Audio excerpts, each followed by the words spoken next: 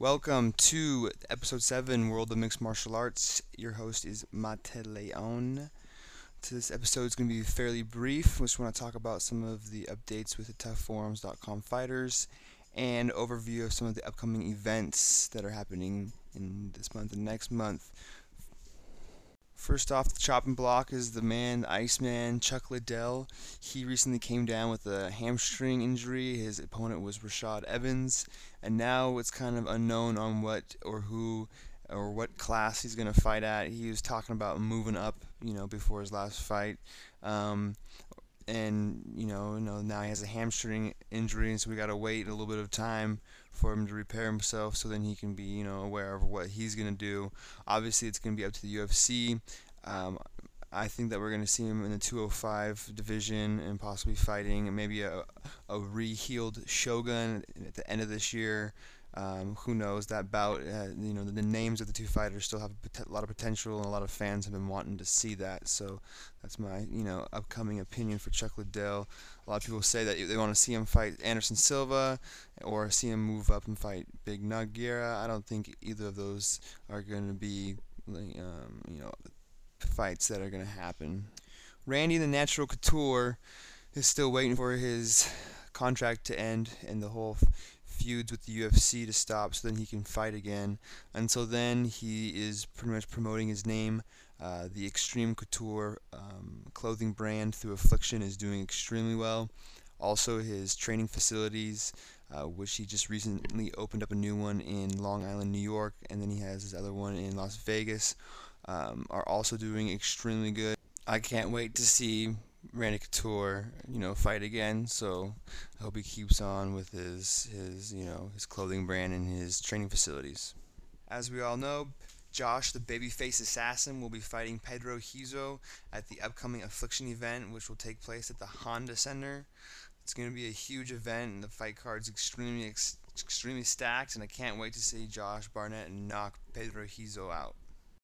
Like, that's what he said he was going to do next time he fought, but it's probably going to end up in a submission via Josh Barnett. I don't know, maybe like some sort of ankle lock, toe hold of some sort. I would like to extend my best wishes to Anderson the Spider Silva, who recently experienced a death in the family. His aunt just passed away a couple weeks ago, or about a week and a half ago, and she was played the mother in his upbringing in his childhood. And I'd like to say that I'm very sorry, and I give my best wishes to him and his family. The Carpenter Clay Guida has recently expressed a want to fight BJ Penn, who's the number one fighter at 155, UFC lightweight champion. Unfortunately, there's a couple of other people that are in line before Clay Guida, and that's Kenny Florian and Roger Huerta. Those two gentlemen are going to battle it off, and whoever wins is going to get a shot at BJ.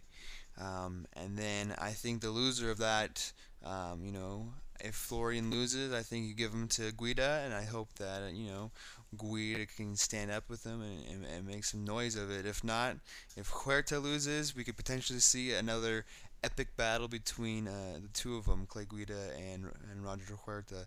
The first fight was a massive brawl, and I can only expect just as much from the second fight. The Dean of Mean, Keith Jardine, just recently fought against the axe murderer Vanderlei Silva, and I had picked Vanderlei Silva to win the fight because I picked that fight with my heart, but I was terrified.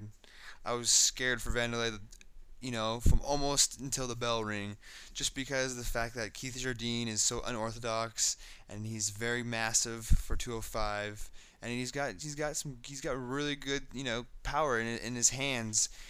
So I was very, very hesitant on picking Vanderlei over Jardine.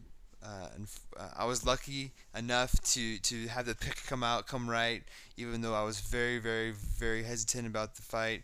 After the bell rang and after Vanderlei connected with one of those inside, we got inside and connected with one of those overhand rights. I was jumped up. I was happier than a kid on Christmas morning. And then once I saw him on top of him and he had his hand on his throat and he was literally punching his face, I mean, I felt extremely terrible for Keith Jardine. But at the same time, I was extremely happy to see, one of my favorite fighters come back from a couple fights, 3 or 4 fight deficit. I'm very, very proud of Vanderlei Silva.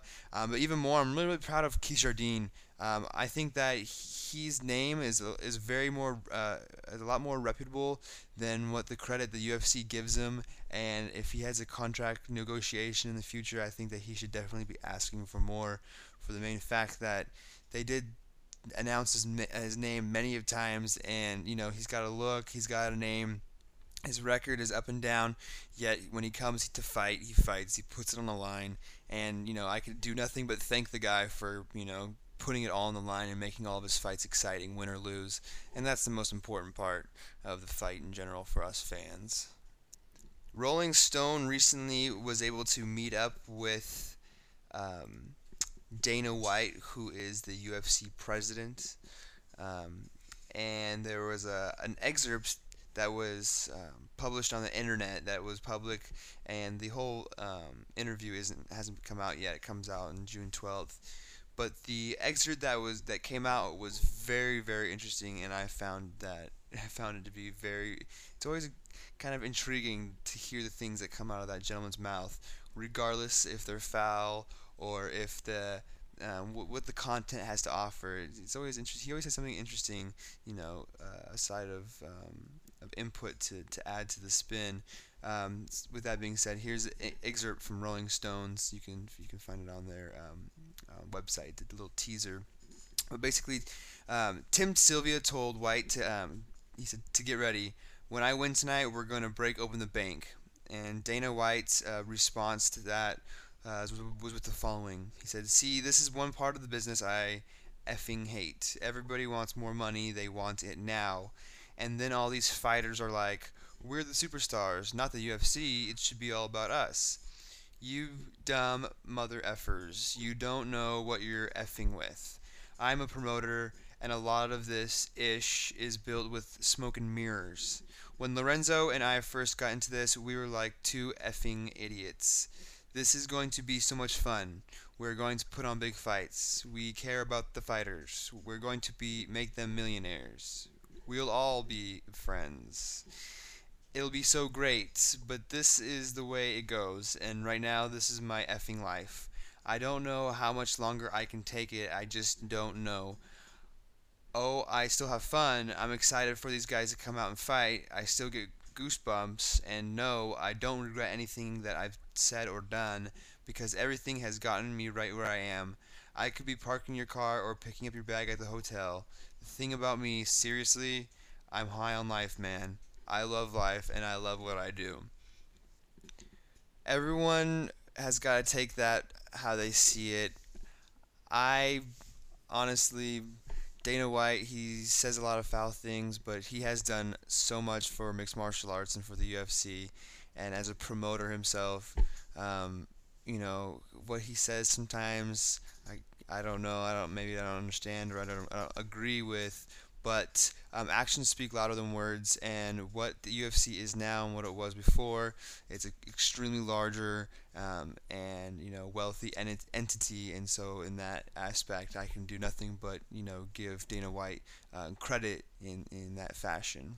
Next UFC is this weekend, June 7th, in London, Bedlam, London, and the headliner is going to be Thiago Alves versus Matt Hughes. I'm pulling for Thiago Alves to take this fight via TKO. I'm hoping for a total knockout. I'll take a similar knockout to Karo Parisian's. If the ref needs to call him off him, that's what he needs to happen. But I don't think that Matt Hughes is going to be able to stand with him. If he does, then I think that's the wrong story. I think that Hughes is obviously going to try and go takedown. And Alves has a very, very, very strong camp at American Top Team that I think that he's going to be very, very well prepared for someone like Matt Hughes, and that he'll take it. First round, maybe second round TKO. That's what's in my lunch pail. Also this weekend is Sengoku 3. Travis Hughes fighting Kazuhika Fushida. Nick Thompson's fighting on that card. Hidehiko Yoshida is fighting Maurice Smith. And Kazuo Musaki, who recently knocked out Akiyama, is also fighting on that card. So the Japanese side of things are also having an event this weekend, which should turn out to make out for good mixed martial arts. To finish off the podcast 7 of World of Mixed Martial Arts, we're going to finish it off with the upcoming Affliction event. Some big things with Affliction going on before their actual debut, their event that's taking place at the Honda Center. They actually signed a deal with Fox to air in 1 hour undercard of the event that's going to happen, in the upcoming month. They also announced that they signed Antonio Hajiro Nogueira, who's the younger brother of the UFC heavyweight champion Antonio Rodrigo Nogueira. They also noted was the signing and the possibility of Vitor Belfort to fight in the upcoming event in Anaheim. If he doesn't fight in that event, he will fight in one of the following events that Affliction produces. Vitor Belfort has also been training, with the Shoot Box in Brazil, in Curitiba, Brazil, which I think is going to be huge for Vitor Belfort, because there's one thing that's always been maybe a little bit lacking in his whole MMA career, and that's maybe some efficient disciplines to keep him on track, and because he has the potential weapons to become one of the greatest fighters, and at one time he was, but then maybe celebrity became more of an issue than fighting, and he dropped down in the scales, but his name is still very, very, very marketable, and I think Shoebox is going to have a lot to offer to him, and hopefully we can see him back at what he once was, that one when his name was bigger. Also on the event is going to be Ben Rothwell, Matt Lindland, and Tim Sylvia. Josh Barnett's going to be fighting Pedro Hizo. Fedor is going to be fighting Tim Sylvia, and his little brother Alexander Emelianenko is going to be fighting. We're going to see Babalu fighting, and now we're going to see Antonio Nogueira fighting. This card is looking to be one epic card, and I can't wait to see, the fights. Each fight is going to be something to keep your eyes on. It's not going to be like, oh my gosh, okay, this fight's on, I can go get up and go get a beer, or I can go get my drink now, or I can go use the restroom or take a break. Each fight is going to bring something to the table, and I think that's really going to be a huge standpoint for the debut of the Affliction banner. It's really going to set up for, their next event.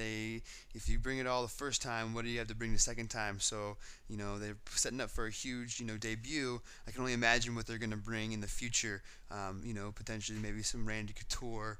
I'm not sure. Maybe that's what they're setting up. Regardless, thank you everyone for tuning in to the World of Mixed Martial Arts. Your host here, Matt Leon. The episode is kind of brief, but next episode we'll make up for it in material, along with a little bit of difference in voice from other toughforum.com participants. Thank you. Enjoy this weekend. Last episode of World of MMA, we had named that fighter and no one got it right, so we're going to just abolish that one. I'm not going to tell you guys the answer so I can bring it up in a future episode, and we're going to go off of maybe something a little more easier for everyone to follow up on. I'm not the most well-knowledged in a lot of the fighter entrances. I just came across, a package bundle and a download. Regardless, this one, everyone, you have to know it. He's fighting this weekend. If you can't guess it, then I don't know what to tell you guys. If you hear this episode before these fights this weekend, then you'll know. And then after the fights, you can hit it up. Post your comments at worldofmixedmartialarts.com. You can go ahead and write where it says, episode 7. It'll say comment. Click comment. Go ahead and pick A, B, C, D, E, whatever it may be. And that's the trick, easy as it can be. Thanks for tuning in again, guys.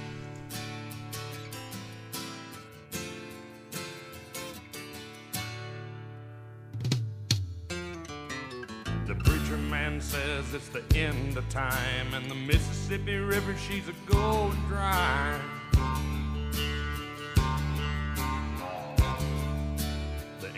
is up and the stock market's down, and you only get mugged if you go downtown. I live back in the woods, you see, a woman and the kids and the dogs and me. I got a shotgun, a rifle, and a four-wheel drive, and a country boy can survive. Country folks can survive.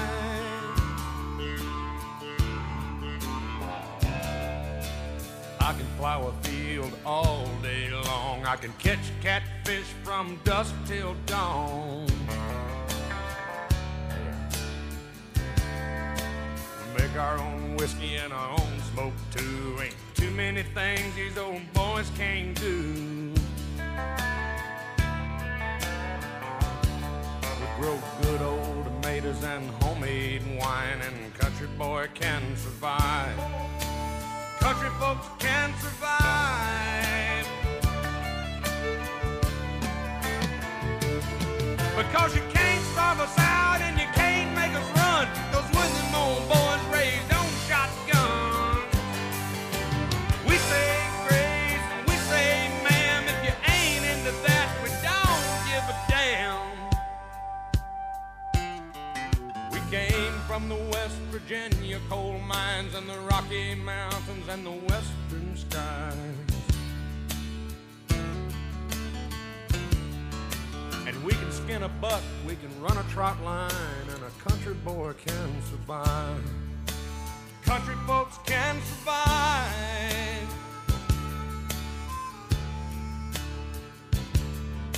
I had a good friend in New York City. He never called me by my name, just Hillbilly. My grandpa taught me how to live off the land, and his taught him to be a businessman. He used to send me pictures of the Broadway nights, and I'd send him some homemade wine. But he was killed by a man with a switchblade knife. For $43, my friend lost his life. I'd love to spit some beach nut in that dude's eyes and shoot him with my old 45, cause a country boy can survive. Country folks can survive.